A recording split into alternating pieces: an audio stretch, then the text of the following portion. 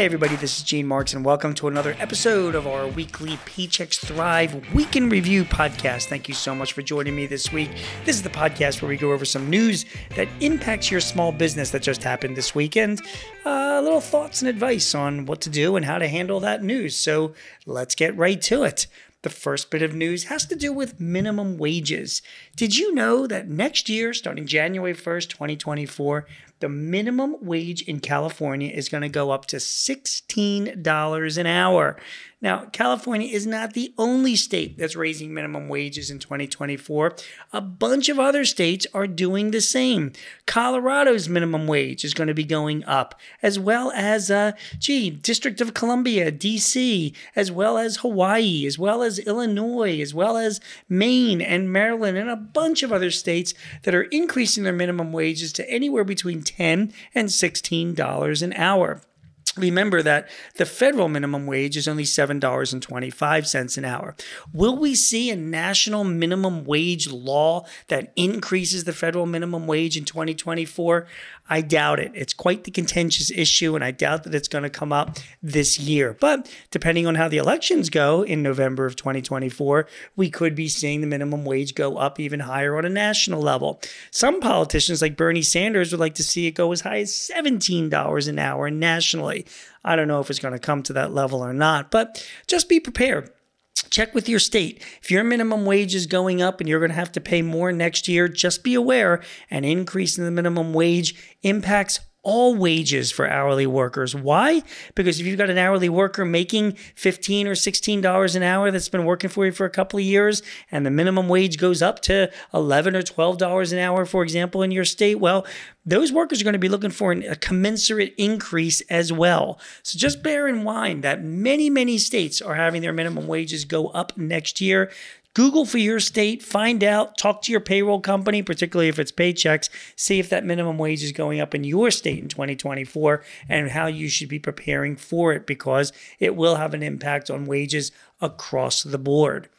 The second piece of news has to do with work from home.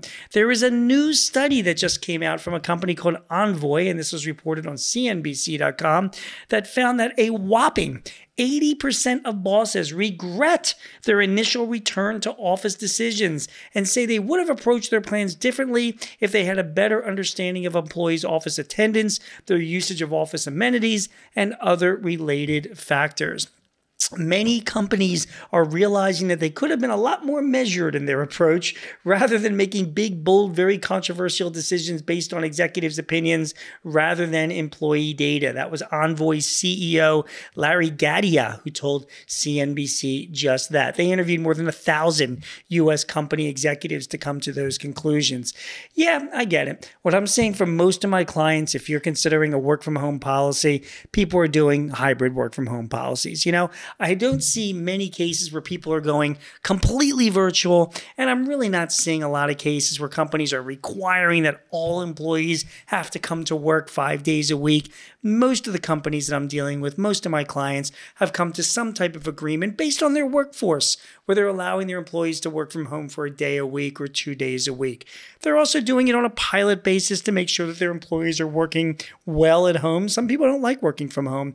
Others are working with, letting their managers make the decision as to how often they want their people working from home or not. I mean, listen, if managers and their teams are getting their work done and they can do it on whatever basis they decide, working from home or in the office, good for them.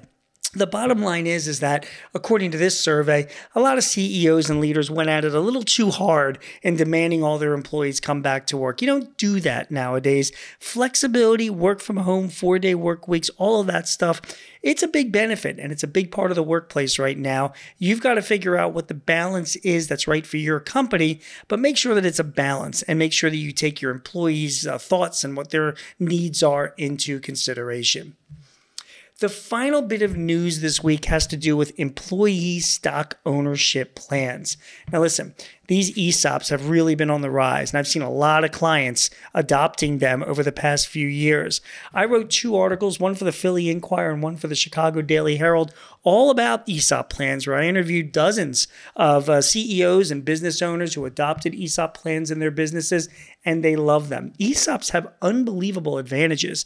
I mean, listen, With an ESOP, you basically create a separate entity from your company. That entity is owned by you and your employees, and that entity buys a piece of your company. It doesn't have to buy 100%. It can buy like 20% of your company or 30% of your company.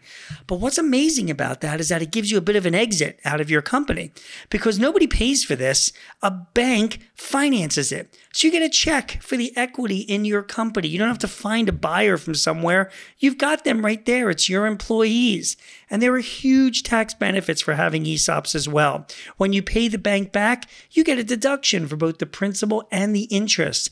Whatever income that you are earning, that the ESOP, that your company has earned, whatever income is allocated to the ESOP, it's tax-free, which is amazing. So those are some big tax benefits that you get from having an ESOP in place. Plus, it's a great employee benefit to provide, particularly when all those zillennials out there, the Gen Zers and the millennials, your employees want more of a say in what's going on in your business. They'd like a little piece of the pie. And there have been numerous studies that have found that employee-owned companies are more productive and more profitable than other companies that are not employee-owned. So ESOPs really are something that you should be considering. And they apply to every company. But be aware, according to this report in MarketWatch, just the past week, the IRS is cracking down a little bit on these employee stock ownership plans. They're going to be tightening enforcement on businesses, particularly on wealthy households that are involved. Why is that? Because some people are using ESOP plans to loan money to themselves or to family members. They're using it for various types of stock option plans. They're using their ESOP plans for purposes that the ESOPs really weren't designed for, almost as like a shelter where they're putting money away to avoid taxes and then loaning the money back to themselves. And the IRS is starting to crack down on that. So look, play it by the book. Get evaluation done, file the right paperwork every year, file the tax returns everywhere, get a good attorney and get a good tax accountant, set up your ESOP the right way. You're not going to have anything to worry about.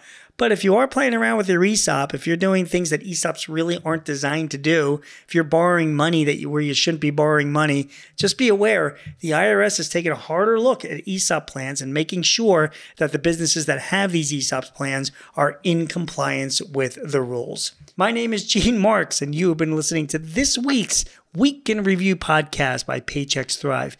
If you have need any advice or tips or help in running your business, or would like to suggest a guest for our Paychex Thrive podcast, please visit us at payx.me/Thrive Topics.